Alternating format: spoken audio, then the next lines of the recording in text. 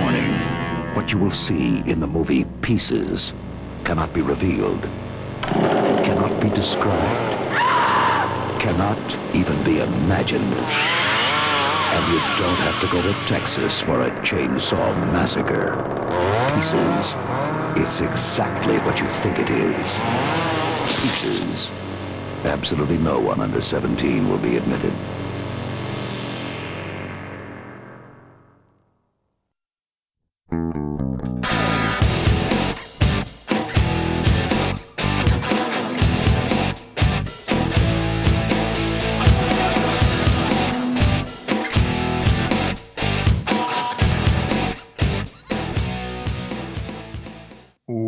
Welcome to They Call This a Movie, testing the strength of friendships one terrible movie at a time. Subscribe to the podcast on iTunes and other podcast services by searching They Call This a Movie. We're part of the Main Damie Network, and to find more from us, check out the website at themaindamie.com or on Twitter, Facebook, and Instagram at The Main Damie. We are also now proud member of Geek Vibes Nation. You can find them at gvnation.com. Welcome back to They Call This a Movie. This is Anthony Lavecchio, and with me as always is Dan Aquino and Mark Meyer. Say hello, gentlemen. Hey everyone, how's it going? Yeah, great. Feeling great. Okay. Perfect. We know what that's about, Mark. But just remember that we're not friends with everyone who listens, unfortunately. Yeah. So they're not in on it. It's week 3 for our 31 Days of Horror episodes of They Call This a Movie. But before we get into the movie that we watched this week, fellas, what have you watched? Oh, shit. You know what? I totally forgot that we do this. But I've watched a bunch of movies. Jen and I went on a Rob Zombie kind of kick where we watched House of a Thousand Corpses. Terrible. We watched The Devil's Rejects. Better. We watched Halloween, the Rob Zombie remake, which is not better than the original Halloween movie. Jawan, if you're listening.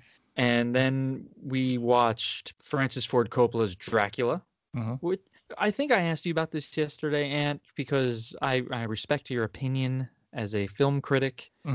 Every time I would watch Dracula, Bram Stoker's Dracula, I know I watched it, but it would never register in my mind that I watched it. Right. It's almost like every time I see it, I'm seeing it for the first time.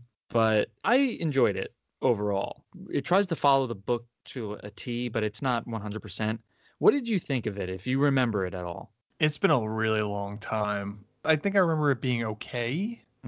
Like Gary Oldman's look is like the most memorable thing. Not even so much his performance, just how they designed and shaped his character is like the most memorable. But I don't really remember too much of it. It's probably something that is worth a rewatch at this point in my life. But I haven't seen it probably since I was a teenager. It's really not that long. It feels longer than it is. It's only, I think it's an hour 45, but it feels like the 2 hours ish. But it's got good set pieces.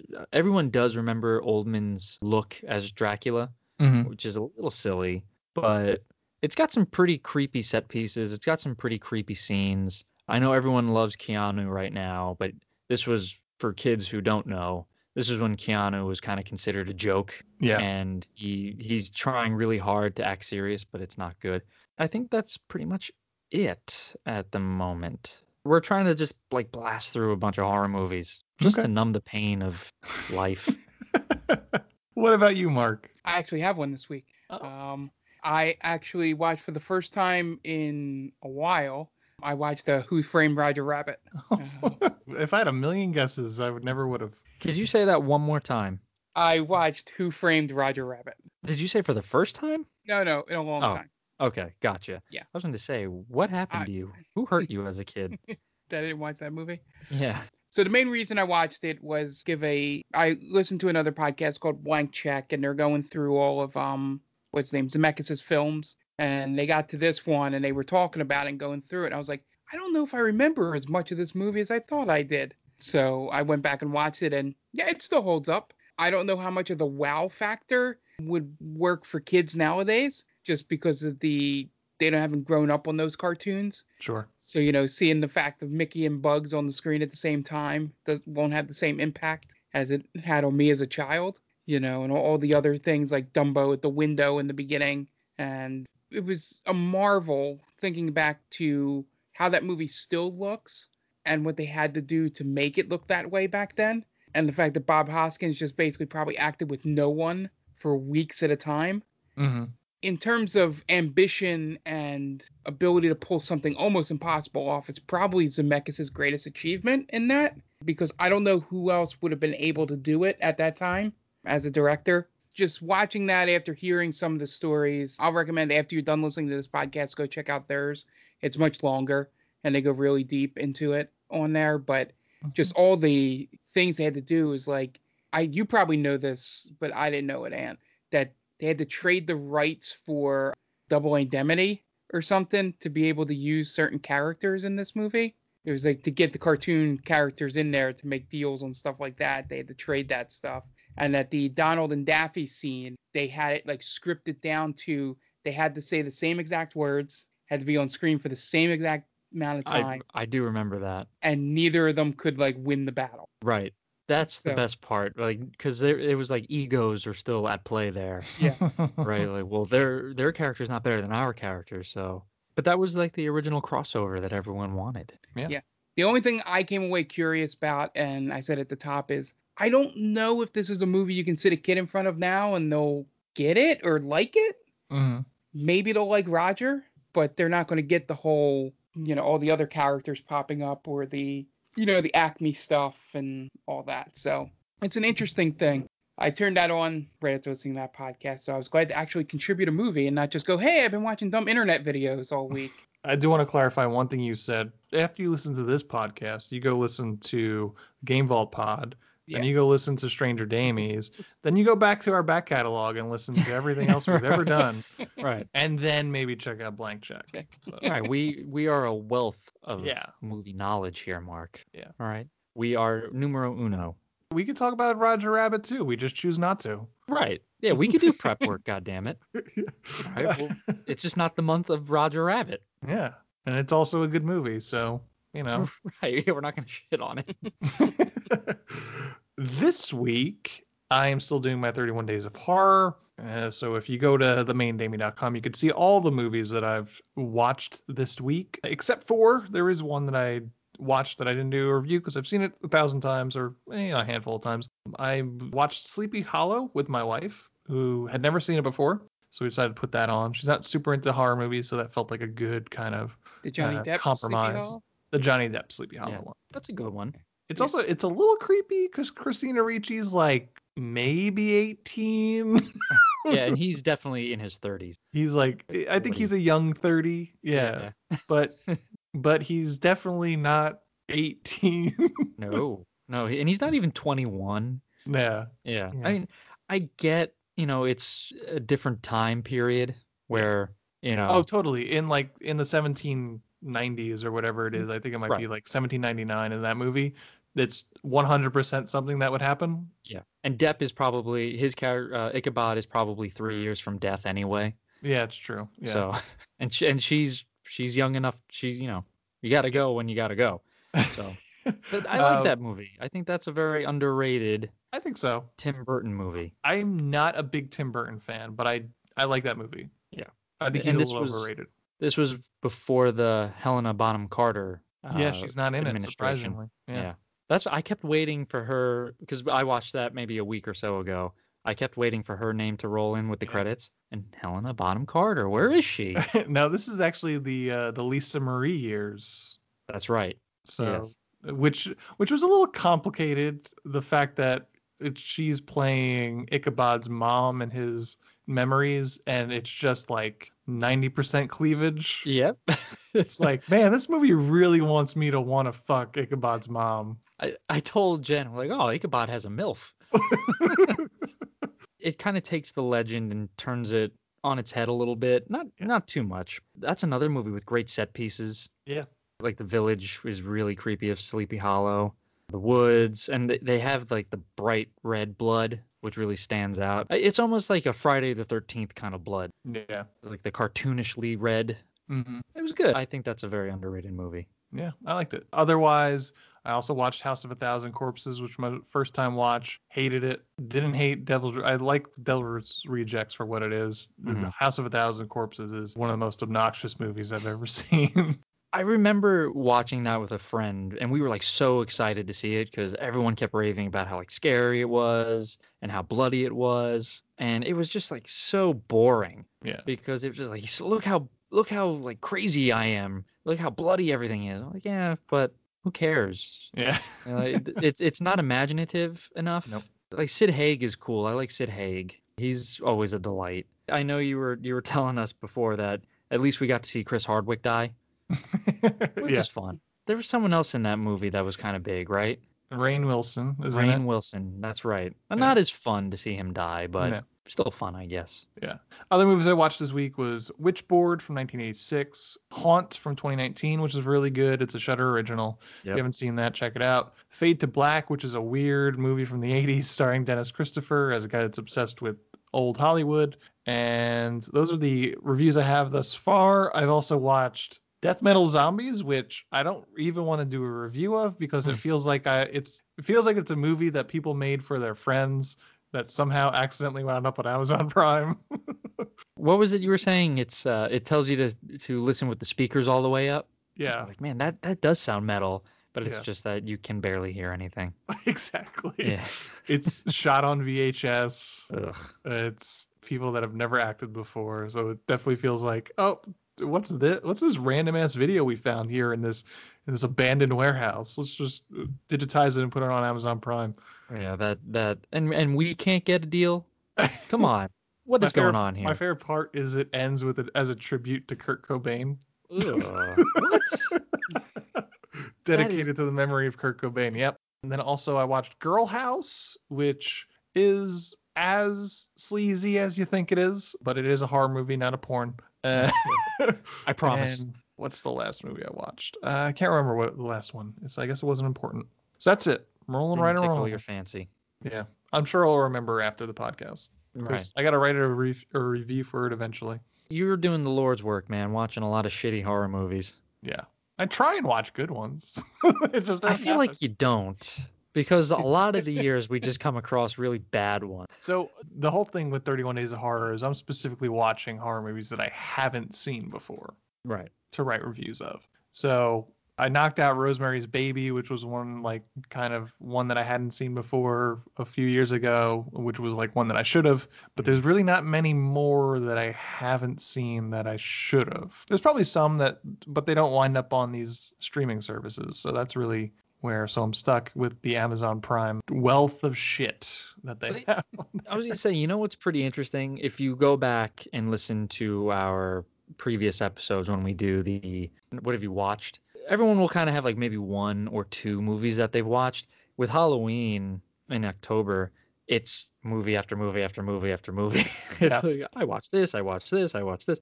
I mean, I watched The Lighthouse. I forgot to say I watched The Lighthouse. I also watched Haunt. So that's how it's going to be for this whole month. I watched 10 movies in a matter of a week. Right around October 22nd or so, I'm over it. Well, you run out of things to watch. It really feels like if I have free time and I'm not watching a horror movie, then I'm wasting it. Like, well, I could have knocked out another one. So we haven't gotten there yet. Yep. But close. Check back next week. But this week for 31 Days of Horror and They Called This a Movie, I picked a movie that I had seen before once again. It was my week again. And I picked the weird Spanish horror slasher flick known as Pieces from 1982. I'm going to just ask you guys, where are you coming from with Pieces? Man, where am I coming from? Never heard of it. It looked, just from the cover art, it looked really like grindhousey. I was digging the feeling of it, but it really doesn't, I don't know. I didn't know what to think of it. I never heard of it. It didn't look that great, but it's right up my alley after watching it. I think it's like an uncovered gem pretty much. It's campy, it's kind of gory, it doesn't lack blood, it doesn't lack boobs, and it doesn't lack hilarity. You check off all those boxes, you have kind of a cult classic in the making. Sure. What about you, Mark? Yeah, so obviously with most of these, I've never heard of this before. I'm probably more in the middle between not liking it and loving it as much as Ant's going to love it when he talks about it. But I think it's just because my sensibilities with these horror movies is completely different than where both of you come from. I think I enjoy more talking about this movie with you guys than I actually enjoyed watching it, if that makes sense. Like while I was watching it, it was more like, okay, oh, that's kind of funny, but not anything. Like last week, I enjoyed Pumpkinhead as I was watching it. This one, like I said, I had no idea was getting into. Sometimes with these, it's always hit or miss with me with these low quality, grindhousey type films. And this one was like, okay, I didn't hate my time watching it, but I surely had more fun thinking about it in the pre-podcast conversations we had than at any point during the movie. So maybe it's just one of those movies. Okay. Yeah, that's fair. I love this movie. It's so stupid, man. It's so sleazy, and as you guys mentioned, grindhousey. Oh my god, I love it so much. Like just the blood is so over the top. The sex is so over the top. This is a gem that I uncovered while doing 31 Days of Horror a couple of years ago. I think I've wanted to do this movie for a couple of years during Halloween for this show. I think last year it was like, I think we did a poll one for like the last month, and I was like really campaigning hard for people to vote for this. And obviously no one's ever heard of it, so no one's gonna vote for it. So now I got my chance to talk about this. Yeah, Choose pieces, I love it. You cowards. Yeah, I think it's exactly what I said. That's your go-to if it's something you really want. Choose this, you cowards. Yeah, it's just so weird. The whole story of this guy running amok on a college campus with a chainsaw, and then them asking the biggest coos hound on campus to help them solve the crime. And then there's some idea of they need to infiltrate the faculty, so they hire a tennis pro. She's a tennis pro / police officer. Yeah. Like, this isn't her first time she's done this? Yeah, there's definitely a slash in there. Yeah, but how often does that happen, right?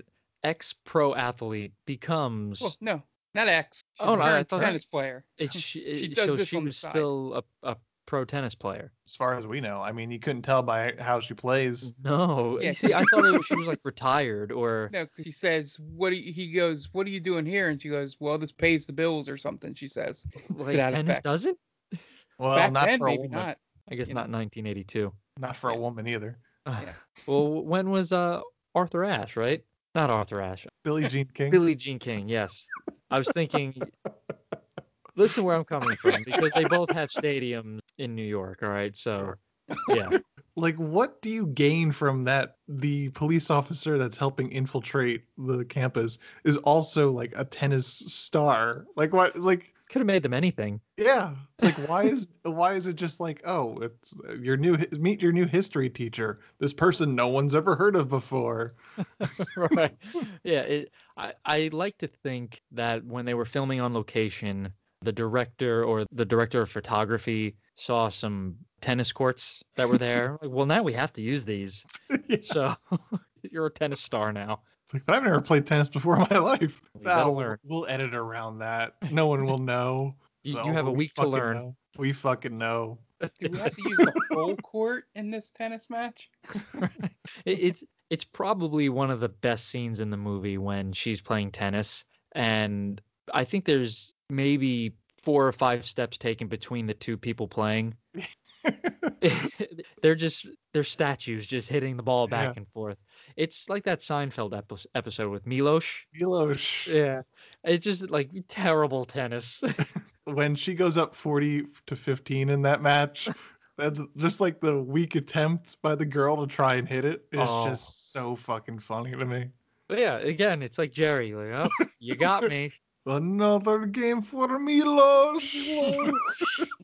He plays like baby. He's not man like Milos. Yeah, it's great tennis. It's really how like any of us would play tennis, essentially. I'd like to think we would put a little effort into it. Yeah, I'm slightly better than she is at tennis, from what I could tell. Right. Yeah, I mean, we would at least look like we're trying. They're just kind of just smacking the ball around. So, Pieces in 1982 was directed by Juan Piquer Simon, also known as J.P. Simon for the U.S. release. Stars Christopher George and Linda Day George, husband and wife team. Frank Branagh, Edmund Perdome, Ian, Sarah, Paul L. Smith, Jack Taylor. An IMDb score of 6.2 and a Rotten Tomato score of 46%. Budget $300,000 with a box office of $2 million. This movie, as we've already discussed, it just makes me laugh. The maintenance guy in this movie we have to talk about. Oh, God. Just how suspicious he is in every scene he is. Who was played by Bluto from the live-action Popeye. That's right. I think that's Paul L. Smith, if I'm not mistaken. That budget seems a little high. $300,000. Yeah, well, I think they used it for a lot of, I want to say, practical effects. Yeah. Listen, man, I think when you get co-eds and chainsaws and you put them together, you have gold. Mm-hmm. You really do. And they didn't drop the ball on it, where a lot of times, like, they might cut away and you just see, like, blood splatter against the wall. You see in gory detail a lot of killings. Oh, yeah. That's perfect. And I don't know if maybe that's because of the director, not being an American director. Because a lot of times, like, you would see even in, Friday the 13th, where, Tom Savini does all these great prosthetic works and practical effects, but they cut away. So you don't really get to see a lot of it. Here, it's great. I was very pleased with, like, how they took advantage of it. I believe, if I'm not mistaken, the version we see, the one that's on, I believe, Shudder is where we watched it, is the uncut version. Oh, so maybe in American theaters they did. The girl in the bathhouse gets it real good. She does. Yeah, the one that gets chopped in half. Oh, yeah. It's so good, man. And you see the entrails. Yeah. That's horror, baby. Absolutely. Yeah, I think this is like the sleaziest movie I think we've ever done on this show in terms of horror. You say sleazy, but it's not like a snuff film. You know what I'm saying? No.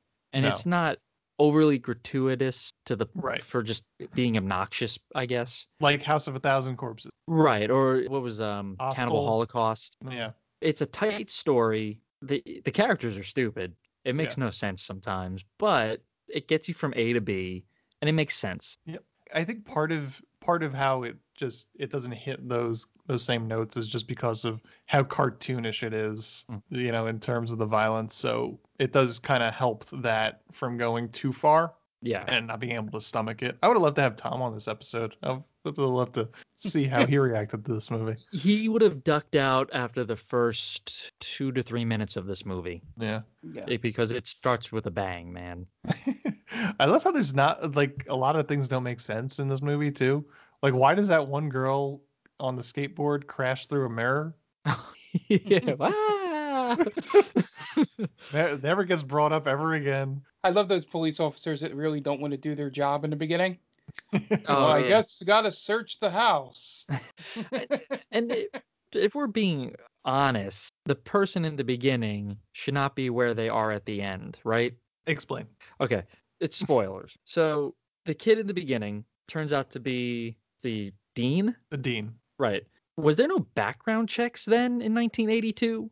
Right. I mean, apparently it was just in one file that Kendall found. Right. So that would have come up at one point or another, right? You would think. Right. So are you going to hire a homicidal maniac who butchered his own mother to be the dean? Did they ever say that they thought he killed the mother and not just someone killed the mother while he was hiding or something? No, they never do, because even at the end, the cop who makes the call to the other station, he says that he witnessed his mom get slaughtered and butchered. Must have screwed up his head, is how he puts it all together.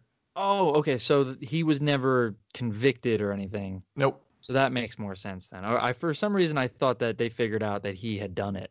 No, they never. Yeah. Gotcha.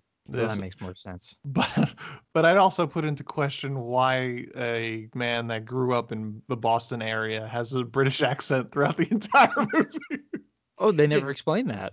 Nope. Yeah, and also, why I didn't realize that it was Boston. Maybe I got it too late until the end when they mentioned like something about it being the Boston area or something. Is that the first time they explicitly say where it is? There's a title card in the beginning of the movie that says Boston 1943, but right, yes. most of this movie was shot in Spain, so maybe Yeah. that's the reason why you didn't realize it. I think they took some archival footage of another movie shot by the studio that also took place in Boston, so they never actually shot in Boston.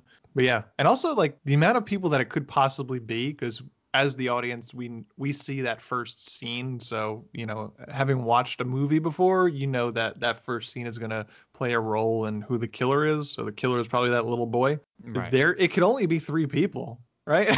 Yeah, I get, right? It's It could be either the dean, the professor, or the maintenance guy. And they play it way too obvious for it to be the janitor. Yeah, because it can't be Kendall, because Kendall wasn't alive in 1943.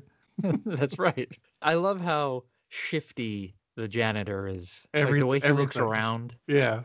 He's got that he's- like one crook eye. Yeah. And everything someone says to him, he's got like a menacing kind of stare, and then he says his line. Right. Yeah, like Wait he here. definitely has something to hide. Like, oh, I thought you're the guy who does the you do all the sound checks, and gives that look like, oh shit, Not I'm caught. me, lady. Yeah, that ain't me. That was never me. You're like, oh, all right, relax. These aren't my keys. You're right. Right. That's a moment where I think it was supposed to be, wait a minute, these aren't my keys. But it was like, these aren't my keys. Yeah, he doesn't give a good line delivery. Then he sounds just beats angry. the shit out of the cops. Oh, yeah. He was like the Hulk, just like tossing people. Just throwing them off. Yeah, that's not a good way to show you're innocent. just throwing cops I'm around. innocent. Right. Can't pin this on me. Rah, throwing guys into the pool. You guys want to get into the plot? Sure. Yep. All right, Dan, what do you got for us? All right. So every week I like to talk about our good friend Tia. She has her own podcast called The Top 10 with Tia. It is on Geek Vibes Nation. Tia and her friends get together and they talk about top 10 lists. So top 10 horror movies, top 10 actors, directors, whatever. They run the gamut of top 10 lists. Like I said, she's a good friend of ours. You could follow her on Twitter at TC_Stark. Give her a follow. And yeah, that's about it. Go check her out. I believe it airs every Sunday. Okay. And we are going to take a break, but before we do, we're going to take a minute to listen to some messages from friends of the podcast. So we will be right back. Hey everyone, this is Steve. And this is Adam. And we're part of the Hop Nation USA podcast, Pittsburgh's #3 craft beer podcast. Join us every Friday for new beer reviews. We'll talk about the news, history, and homebrewing. Plus, we'll sit down with the best brewers and industry personalities that'll have us. So whether you're a casual drinker, a hazy boy hophead, or even if you're a whale hunting cellar hoarder, just search Hop Nation USA on Apple, Spotify, or your favorite podcatcher and join the nation.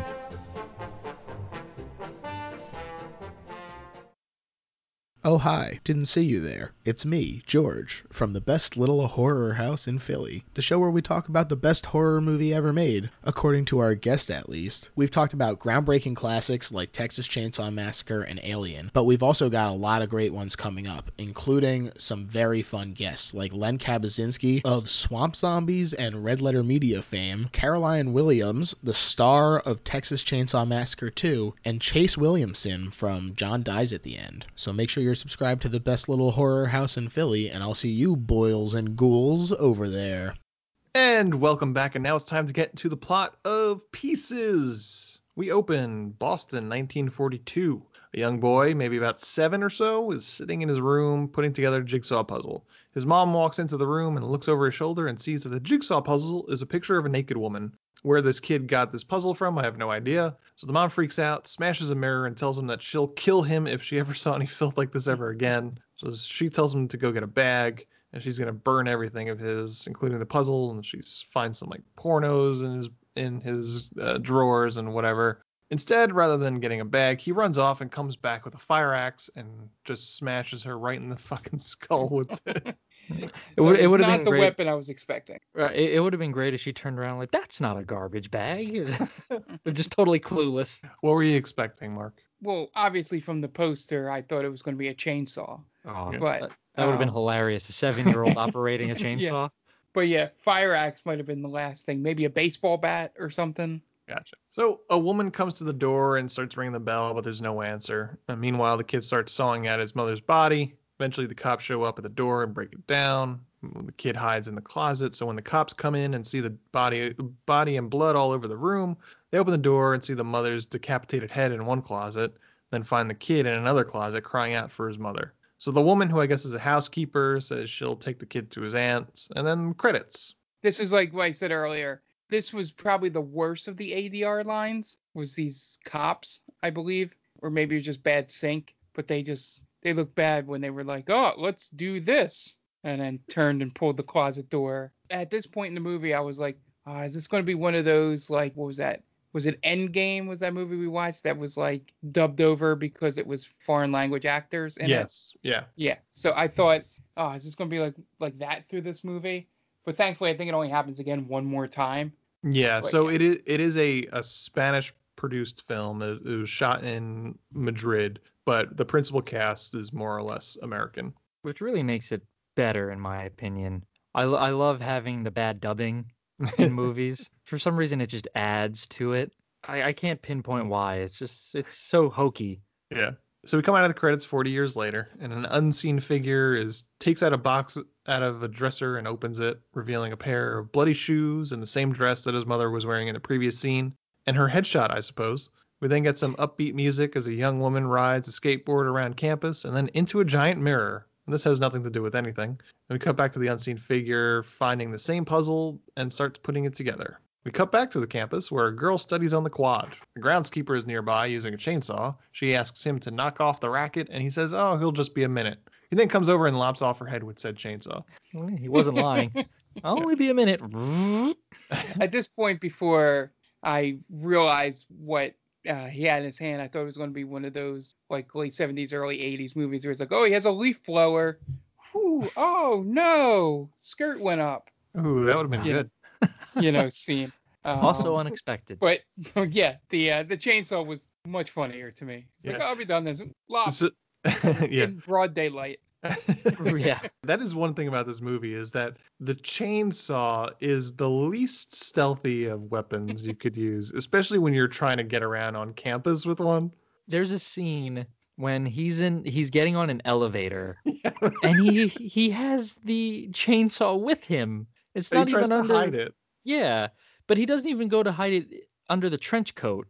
No. He just kind of puts it behind him. Like, don't pay attention to what's behind my back. It's totally normal.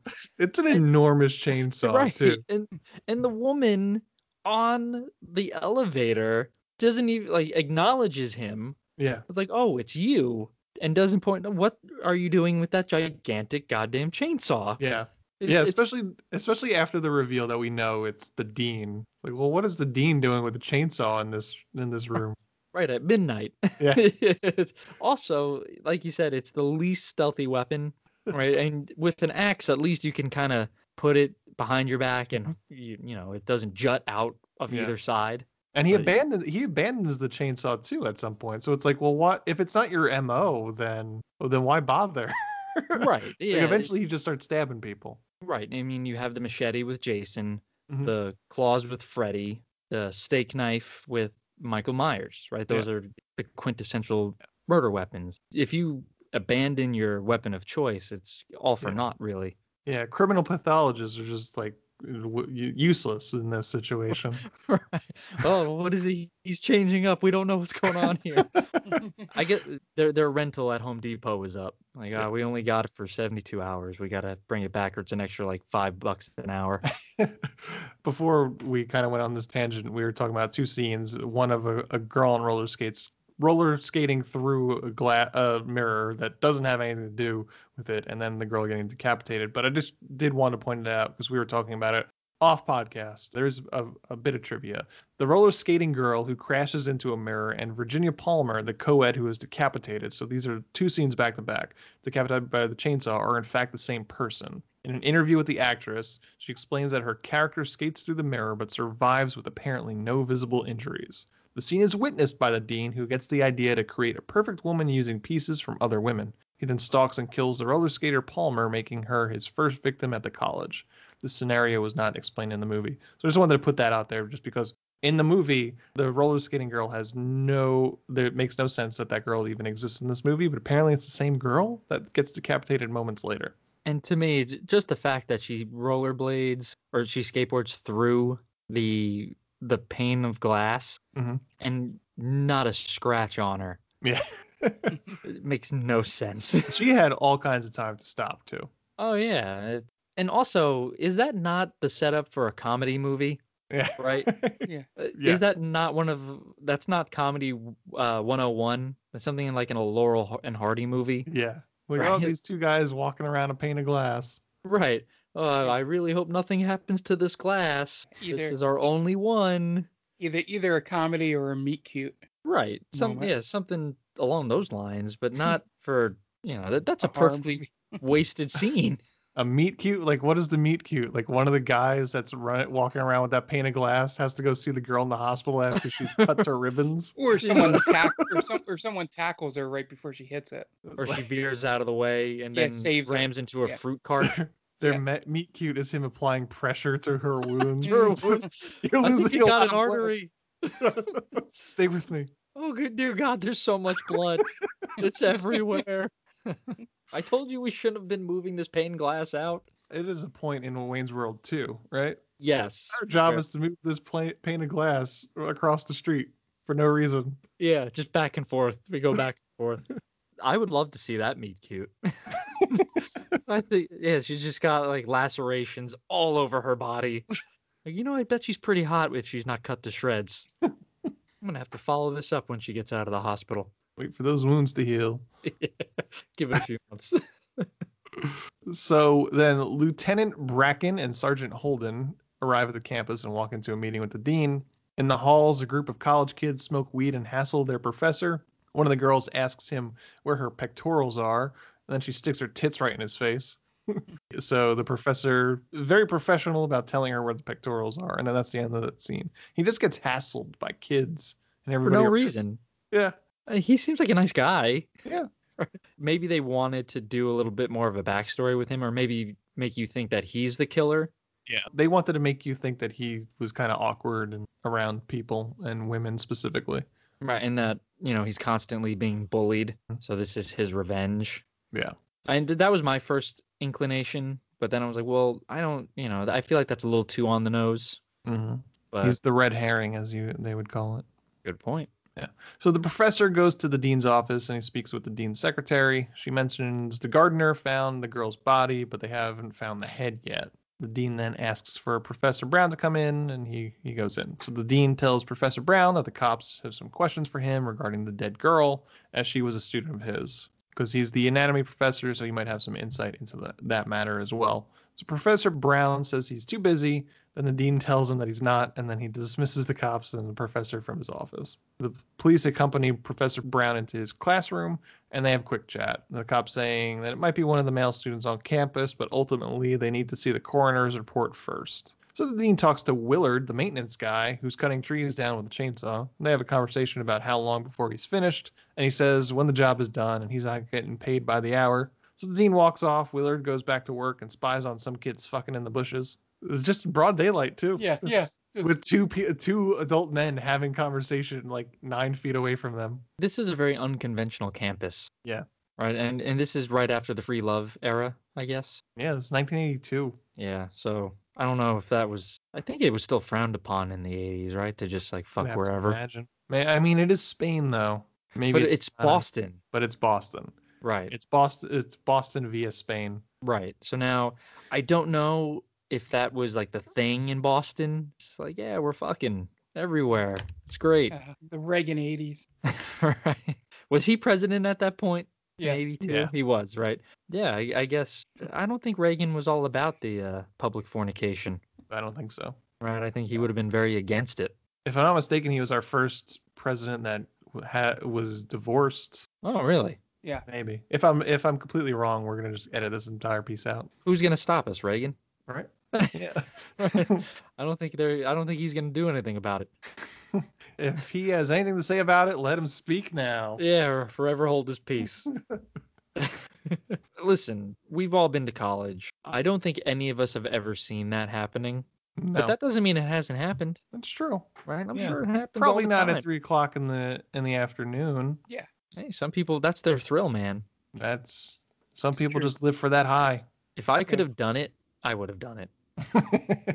We don't kink shame on these shows. No, I don't even know if that's really a kink so much as just public like sex? Is that like does that count as a Desperation? kink? Hey man, Is it my again, kink or just my desperation to get laid? yeah, I guess some people just have to take it when they can get it. If it's at 3 p.m, just like if someone's thrown it your way, I'm like, all right, well, it's now or never, really. Yeah. So like a guy like Kendall probably doesn't need to, but a guy like Goggles, his buddy, Oh, the worst. if that girl in the library was like, yeah, let's go fuck on the quad at 3 o'clock tomorrow afternoon, he'd be like, all right. And then they make fun of him. They set a prank where he just gets all undressed and everybody makes fun of his small dick. They douse him with like pig blood. Yeah. He reminded me of the friend. Oh, what was the movie with the sentient bike? The dirt bike kid. The dirt bike kid. He was essentially the grown-up version of what was his name? Chuck? I don't even remember. Oh, he went by some like stupid nickname. Yeah. But he was essentially that kid.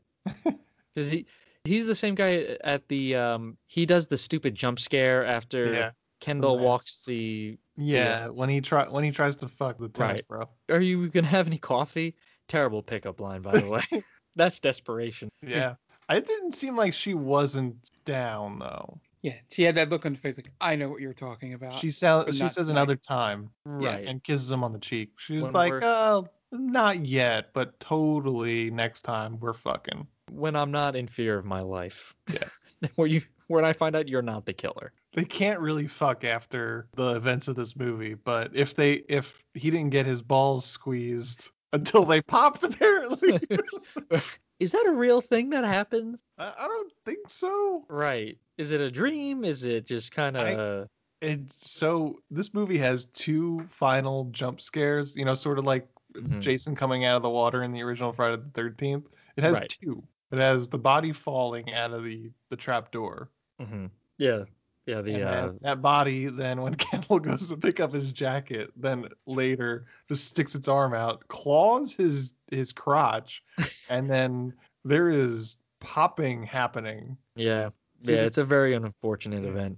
It's either his dick or his balls. Something gets popped. Well, so this movie has to be an allegory for like abstinence, right?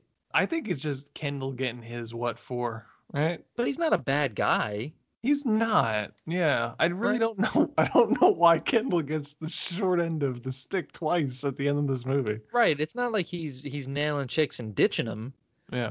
Right. I mean, he wants to help the campus. He's very polite when he's speaking to women for the most part. Although he does witness a woman get murdered in the elevator and then like an hour later goes and fucks a woman. This is showing like sort of like I would be not in the mood. Clearly you forget what it's like to be a 19, 20-year-old kid. I guess so. But it does show sort of sociopathic tendencies. Yeah. Being able to just let that roll off your back is a little questionable, sure. But it's a tennis pro.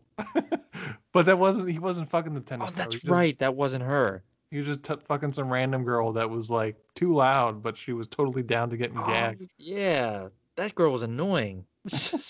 Again, like stop playing, all right? I know I'm not that good. Like I'm not even doing anything. I'm looking at you, and then you see full frontal there. Yeah, male frontal. What's that? Full male frontal. Yeah, right. In this movie. Yeah, just if we didn't mention that. If we didn't mention that up front, you see dick in this movie. I think just the once. Just once, yeah. But yeah, there's plenty of nudity. Hardcore nudity. How many times have we seen dick in the movies that we've watched? Not many. No, you probably count it on one hand. Yeah. Now, do we have to, in fairness now, because listen, we live in a different time and we want to be fair. Should we try to balance our boob to dick ratio in terms of movies we watch? I think that would be nearly impossible. Right. I mean, how many movies do that? But we'd have to watch that Fassbender movie. Right. Shame. Yeah. But I'm just Can't saying, Stop right? the Music has a lot of dicks too. We don't want to be just all about boobs here, right? Because then it's kind of like, oh, the typical guys, typical bros, only reviewing movies with boobs. We gotta even it out for the ladies. Yeah.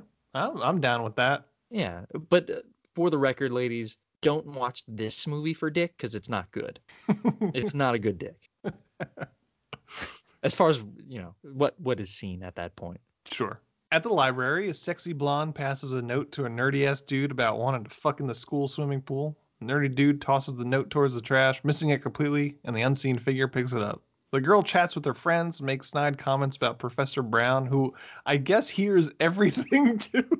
They do not care if he hears what they're saying, and then she heads off to the pool, and this unseen figure follows. At the pool, the girl strips down to just her bikini bottoms and then jumps in the pool, and she goes for a swim.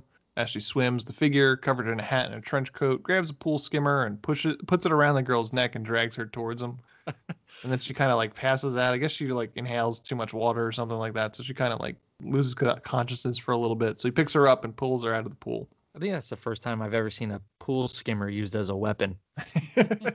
A murder weapon, I should say. Yeah. So then he pulls her out of the pool, then grabs a nearby chainsaw, which just so happens to be on the windowsill in the pool, and approaches. And then we hear her scream.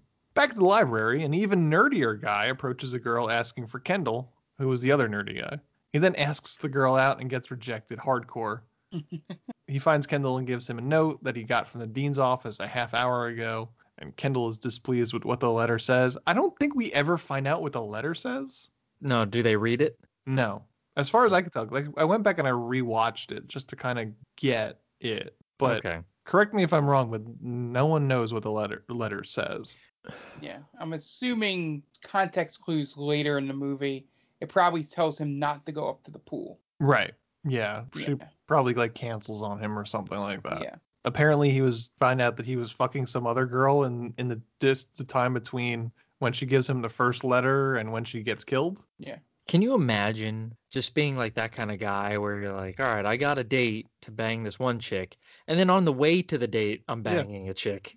And he's not even that good looking either. No, I guess he's 80s good looking. Is he though? I don't remember exactly what he looks like. Hold on. He kind of has like an afro, like Again, a white man's afro. We're barely in the 80s, right? So he's 70s, early 80s good looking. I'm throwing it out there. I'm making excuses he's for him. Gutenberg-esque. Right. Yeah, I could see. Yeah, he's a little Gutenbergy. Yeah, Gutenbergy. Gutenbergy. We made up a term. Yeah, I like that word, Gutenbergy. Yeah, I could see it. Listen, I mean, he's not a bad looking guy. I'm not going to say he's a 10, but listen, again. Maybe it's just these sweatshirts that he's wearing in this picture. They're not flattering. He looks a little fat in the picture that I'm looking at right now. He does look like Steve Gutenberg. The more I look at him, the more I see it. He's like a less handsome Steve Gutenberg. Steve Gutenberg could get it. Can he? His day. All right, as long as it's in his day, it's not now. I mean, I don't know what he looks like now. And I'm looking at the tennis instructor or the tennis pro's face. It's a weird face, man. It's like a shrunken head. She's got like a big forehead. Yeah, and just like her forehead takes up the majority of her head, and then everything else is just really squeezed into a tight space. Mm-hmm. What's her name? I don't know her name. I feel bad. George or something like that. I don't want to make fun of her. She's not a bad looking lady. Yeah, she just has a kind of a small face. Yeah, and that's not I'm her just fault. looking at pictures of Steve Gutenberg right now. I'm just gonna send a picture to you guys. Tell me that this guy couldn't get it. Are you sending us a picture of Steve Gutenberg? Yeah. All right, hold on. I'm looking. There's some pecs, man. Listen, it's a tight body. Tight bod. Face isn't that good. He's got a little bit of a 4-pack going there. Like the resemblance of a 6-pack. He's almost there. Just enough chest hair to like it's not gross, but it lets you know, he lays pipe. He's oiled, he's tan, but not in the face, right? His face is it doesn't match the rest of his body. It's a boy next door kind of face. Sure, yeah, clean shaven. He's got a baby face. Take him home to mom. Yeah. And he might fuck your mom too, though. Right. I don't like the chain. I don't like the chain around the neck right there. It kind of like takes away from the. He's religious. That's fine. I'm just saying it kind of takes away from the pectoral area. Because now I'm kind of like focusing on that now when I should be focusing on everything else. And he's got a little bit of the what do they call it? The happy trail going on. Yep. Yeah, Steve Gutenberg he's not bad. He could get it. Glad we took this time to figure out if Steve Gutenberg could get it. That's we're all in the could get it camp. That's a total reversal of what we usually do when we talk about a celebrity. Like, oh my God, this guy's hideous. We're talking about Steve Gutenberg could get it. At the same time, we're talking about a woman that her face is too small. It's a little suspect, sure. 2 out of 10 would not bang. Face too small. But again, listen, we're being fair. It's true, right? So Title IX, baby. Right. I don't want people coming at us like, oh, these guys are sexist. No, we're not. We're talking about how Steve Gutenberg in his heyday is fuckable. All right, yeah. We're not. We're 100%. We call it as we see it. So is that gonna be one of the headlines for this one? Steve Gutenberg can get it. I thought you guys were watching Pieces. A friend of mine at work who has been listening to our episodes, we'll probably lose him after this one. Like, Dan, I was with it until you got to the Steve Gutenberg part. I kind of got uncomfortable. Totally understandable. So Kendall is displeased with what the letter says. So the mysterious guy walks into an office with a bloody sack. He then opens up a walk-in freezer, and we see a head in a bag already in there. Willard then walks out into the pool and turns on the light and sees Kendall there, who then runs out. Willard then sees a bloody chainsaw and then a dismembered body. And the cops then run in, and Willard starts beating everyone up, tossing everyone around until the cops eventually pull a gun on him, tell him to freeze, and they arrest him. Later, Professor Brown comes into the crime scene, and for some reason, Bracken asks the professor to confirm whether or not the murder could have been done with a chainsaw. I feel like anybody showing up to that crime scene could just be like, well, yeah, for fuck's sakes, that chainsaw's got blood all over it. Right. I think that the lady doth protest too much. This looks like it could have been done with a chainsaw. Okay. Who said anything about a chainsaw? I mean... like, well, chainsaw's right there.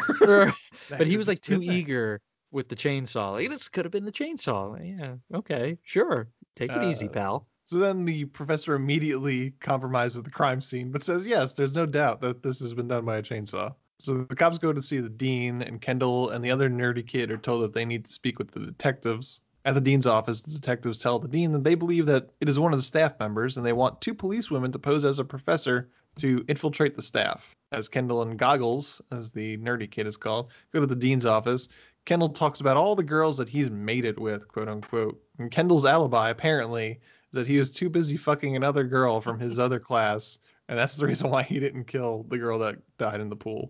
That's always like the worst alibi, right? Oh, yeah, I was too busy smashing to kill anyone. Like, all right, well, now we're going to follow up on that. And either A, you were doing it, and it's like weird, or 2, you're a total liar. Yeah. And you're like that makes you a loser. So, like, he also just went back to the library, too? Oh, that's a good point. I don't remember. She's like, meet me in the pool in an hour. First of all, also, why are you telling him to wait an hour? Like, tell him 10 minutes. She had to get ready. Then he's just like, all right, well, I got an hour, so I could totally go to Alicia's and we'll fuck. That's just go more than enough time. And then I'll finish up my studying, and then I'll go to the pool.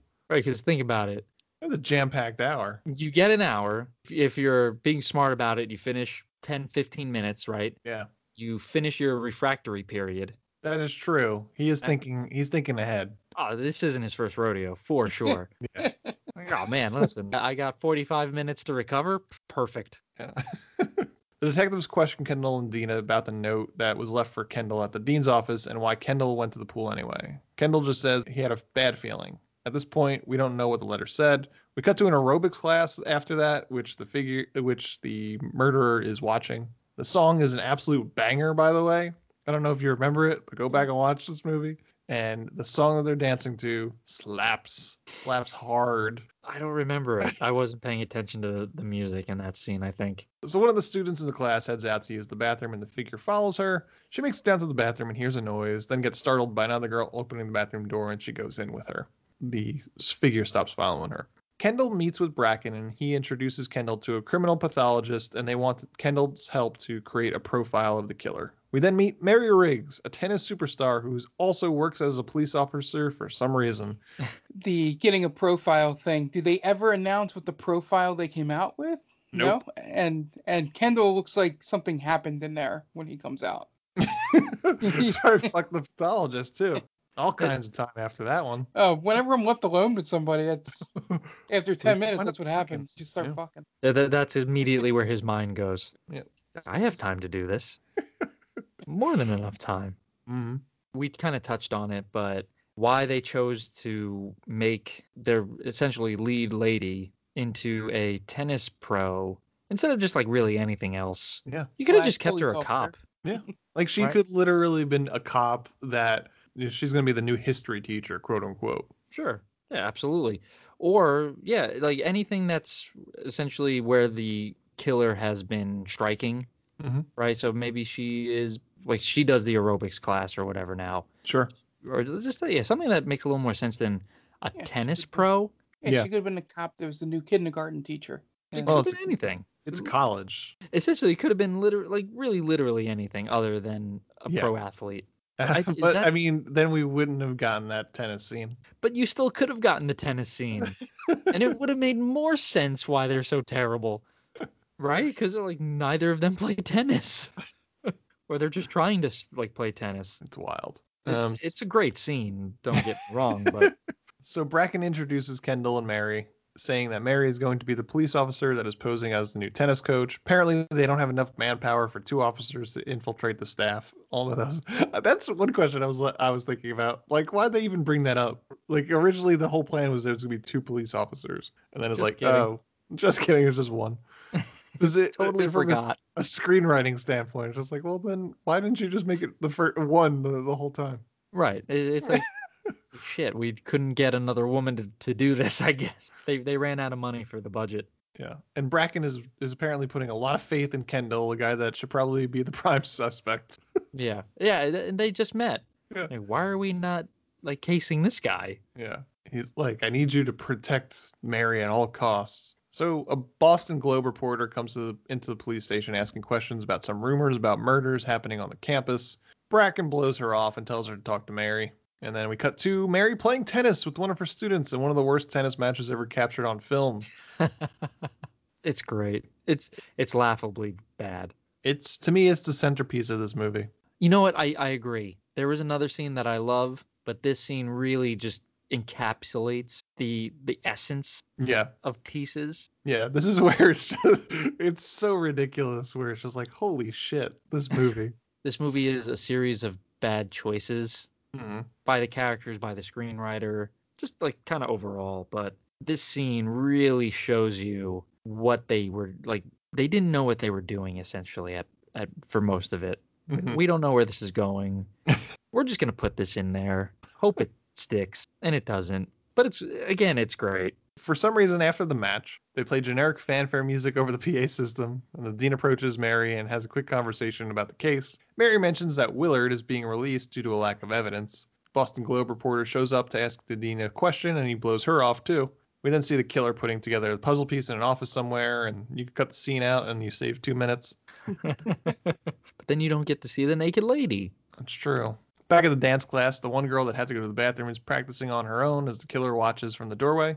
When she stops, she hears someone else in the building, so she gets nervous, gets dressed quickly, and moves to exit the building as fast as possible. She survives, I think. No, she does not. They think she's going to survive, but then they immediately say she's not going to. She gets dressed. I thought she takes the shower and then doesn't get dressed. She only has like her underwear on or something. No, this is the girl that winds up in the elevator. Oh, that's okay. Right. Wrong girl. Yeah, so she makes it to the elevator and is startled by the killer, but she recognizes him, so she's relieved. Then they get on the elevator together, and we see the killer walk on with a chainsaw hidden behind his back. And as she hits the buttons for the elevator to go, and he hits the stop button on the elevator, and then slices her arm right off with the chainsaw. Outside, Kendall and a couple of campus police hear her screams, so Kendall jumps into an open window and unlocks the door from inside to let the cops in. They go running to the elevator, and Kendall opens it up to reveal the dismembered body. One of the campus police officers throws up, and then Kendall tells him to call the detectives. Bracken shows up, and Kendall tells the detectives that the girl's still alive. But then the doctor comes that worked on the girl, says it's doubtful she'll survive. So it's just like, all right, whatever. Give up on her. So this was the girl. It was like, oh, well, she's still alive. So when she gets better, she'll just tell us who the killer was. And then the doctor came out. I was like, nope, she's going to die. Sorry. I'm still alive. No, you're not. Which they probably could have gotten a name out of it. She could have just been like Dean. right. Dean what? What does she Some mean? guy named Dean. Could be anybody. Professor Brown shows up from upstairs and Bracken questions him where he just came from. He says he was in the library. Then the Dean shows up out of nowhere too. Then we get a shot that features basically all the suspects in one place. Kendall, Professor Brown, the Dean, and Willard is there too for some reason. No, that's right. It just kind of shows up out of nowhere. At night, Kendall is fucking some random girl that likes to scream, so he gets out of bed and we see full frontal male nudity. He looks out the window and he happens to see Mary walking around aimlessly in the middle of the night. She then gets attacked by a guy doing kung fu at her. This is the other scene that I think kind of encapsulates the movie. So she pulls out a gun and points it at him, and he kicks it away. So then she kicks him in the dick, and he falls over. And Mary hears what she thinks is a chainsaw, but it turns out it's Kendall on his motorbike. And it turns out that the guy that attacked her was the kung fu teacher, and he was just defending himself. He goes, actually, that's my karate professor. Karate professor. I think they're just called like karate masters or teachers at that point. Like you don't get senseis. Yes, yeah, something like that. Like you don't have a doctorate in karate, martial arts. Well, you also get those gym credits. Yeah, I'm sure it's in that's the credits so the football team can stay eligible. Right. Now you have a karate professor who is beaten by a tennis pro by getting kicked in the balls. Yep. Do you not immediately fire that guy the next day? It's true. Yeah, right? I didn't even think about that. Or do you just like, listen, everyone passes. I got kicked in the balls. I'm embarrassed. While I had the jump on my victim. So, yeah, you guys all just pass. So he falls over. Then he says something about bad chop suey, and then he leaves. Mary hops onto the back of Kendall's bike, and they drive off. Meanwhile, the Boston Globe reporter goes snooping around in some campus buildings. She winds up in the fitness center and opens a door to a sauna where the chainsaw is just sitting right there, but she pays it no mind and moves on. She then goes into the training room where there's a waterbed and gets locked in by the killer, who pushes her down onto the bed and then stabs her with a knife through the back of the head and out of the mouth. It's kind of a brutal scene. It's a good killing. It's a good kill. Solid kill. Meanwhile, Kendall walks Mary to her apartment. She gives him a kiss on the cheek, and then Kendall tries to bang her, but she turns him down. And then Goggles is there for some reason with a mask and makes it fun of Kendall for getting turned down. And then he disappears into the night. Where was he? he just follows Kendall around. The killer heads back to his walk-in freezer and hangs the reporter's body in full on a meat hook. Then goes back to putting the puzzle together. We cut to a girl playing tennis by herself, quite poorly, once again. Then the fanfare music starts playing randomly over the PA system again. So she gets really mad and storms off and goes to take a shower afterwards. As she goes to get undressed, the killer shows up with a chainsaw, starts chasing her around the locker room. Meanwhile, Kendall and Mary set out to play some tennis. The girl hides in the bathroom, but the killer manages to saw down the door and cuts her into her torso. That's a good one. That's my favorite one. Yeah. There's the completely unnecessary scene of cutting to her showing her peeing her pants in this scene. Yes. It's a little too real. I'm assuming that is a moment where it's just like, oh, all right, it's unnecessary, right? Unnecessarily real. Like I feel like we get the terror that this girl is in. You don't need to show her wetting herself. Yeah, absolutely. So Kendall and Mary see Willard come out of the locker room and they ask him what's going on with the PA system. He says they must be testing it, but it's not his job. So Mary asks Willard how they could turn off the music, and he shows her and then realizes someone has switched his keys on him. And Kendall wandered off, but comes out of the locker room upset, saying another girl has been killed. Mary goes to see, and we see the girl completely cut in half. Then Mary comes out of the locker room, and Oscar for Mary as she screams out to the killer, "Bastard! Bastard!" It's a little much. It's like my second favorite scene. Yeah. I think this is, for the listeners out there, just Google it, really. Because we can't do it justice. Just Pieces, Bastard. Mm-hmm. Right, I'm assuming that's what'll pop up, and it's... Yeah. So she screams bastard 3 times, but it's her cadence that really makes it. Right. She says she gives you one good bastard scream, and then she follows it up with another good one, and then there's a long pause, and you think it's over, but it's not. She's got one bastard left in her. It's just too much of a pause between the second and third bastard. Like, all right, you kind of lost me there. It's like it was written that she just said bastard once, but she was really feeling it that day. Yeah, that might have been take 20, right? we'll do it one more time, or whatever. We think we got it, but give me another one. But it's a little much. Back at the police station, Bracken begs Holden to work faster than he is because they're all out of leads. Do some uppers or, for God's sakes, or something. Just get me a lead. So Holden says he needs help, and Bracken says he'll get Kendall to help him, which is still one of the weirdest judgments of character ever. The sergeant goes, "Isn't he a suspect?" At least they know that, right? At least he points that out. But then Bracken's like, "Are you kidding me, man? Of course that guy's not a suspect. He knows the camp is back like the back of his hand." On second thought, maybe that makes him the perfect suspect. Then the killer is back in his freezer, giving the body his mom's shoes. And on campus, Professor Brown and Mary have a walk and talk. Professor Brown says some cryptic things about the dean, and then he walks off. Then Kendall pops up out of nowhere and tells Mary about his deal with Bracken. And then a surprising wealth of information regarding the dean's whereabouts, saying the dean will be back at around 7, because the first of the month he's always in Arlington, which is a super weird moment. Right. Yeah. Why did that need to be said? Dan, did you remember the goings of your dean when you were in college? Oh, always. It was weird because he would knock on my door. Like, Dan, listen, if you need something, tell me now because I'm going to be in Albany over the weekend. So, just getting it out there, going around telling everyone. Oh. You got it, Dean. Well, obviously Kendall was banging the secretary. That's why he had to know the exact times. Probably. Right. Me and Mark both know where the president of our college is right now. Yep. In jail. That's a real thing, guys. It's a little too on the nose. We were having fun, and then you made it real. Well, just like spoiler alert, I really don't know what my dean is doing. I know I fooled you. Yeah. He's in jail. You guys were like, well, Anthony was really happy about that. He's in jail. Yay. Fuck him. You know what? I think my dean also got in trouble for some money stuff. I'm not 100% sure on adorable. that, though. Yeah. Yeah.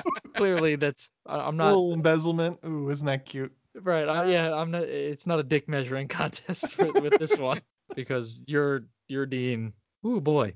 But listen, still a crime. Listen, not trying to win here, and whose dean was the worst. I got to double check because now I'm curious. Kendall meets up with Holden, and they start combing through records. Mary arrives at the dean's place. He sits her down and goes into the kitchen to fix her some coffee. He fixes her some coffee and puts a few drops from an unmarked bottle into her coffee. Also, he's making instant, so what the fuck, man? Spring for the good stuff, dude. Like Folgers crystals. At first, I thought I was kind of in and out at this point, but I thought when he was making the instant coffee, it looked like he was kind of embarrassed to be using it. I gotta hurry up before someone notices I'm using this. Mary says that she wants to talk to him about Professor Brown. Says anything that he could provide will help with the investigation. So then he manically goes to fix her more coffee with some of that liquid that he puts into her first coffee. She says that if they don't find any info soon, then they'll need to get a warrant to search the entire campus. Back at the police station, Kendall finds some info on the dean, specifically that he changed his name.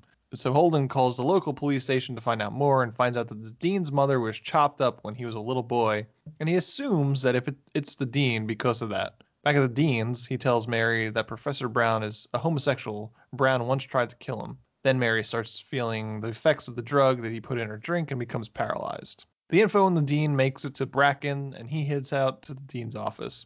As the dean prepares his house to dismember Mary, the cops and Kendall make it to his place. The cops enter the apartment, for some reason with Kendall with them, and they find Mary paralyzed on the couch, but no sign of the dean. The cops go down to radio for an ambulance and leave Kendall all alone with Mary, who is trying to motion over the drapes where the dean is hiding. So they just leave an innocent bystander, Kendall. It's just wait here. Hopefully the killer isn't here. And I do love Kendall in that at least 3 times they tell him to stay behind, and he keeps trying to be the first one in. Yeah. And that older cop just constantly throws him into a wall. He throws him against the wall.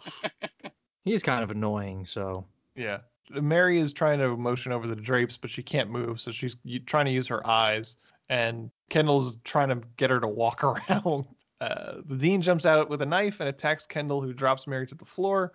They fight over the knife for a while, but until Bracken walks in and shoots the dean right between the eyes. Cops put Mary on the couch, and they say she'll be fine. Holden commends Kendall for a job well done, puts his hand on a bookcase, which swivels, and a dead body falls out of a secret door on top of Kendall, who screams in terror. Later, an ambulance takes Mary to the hospital, and the coroner takes away the dean's body. Bracken comes and collects Kendall, who was starting to feel better after his initial shock. They go to leave, but Kendall stops to grab his jacket near the dead body.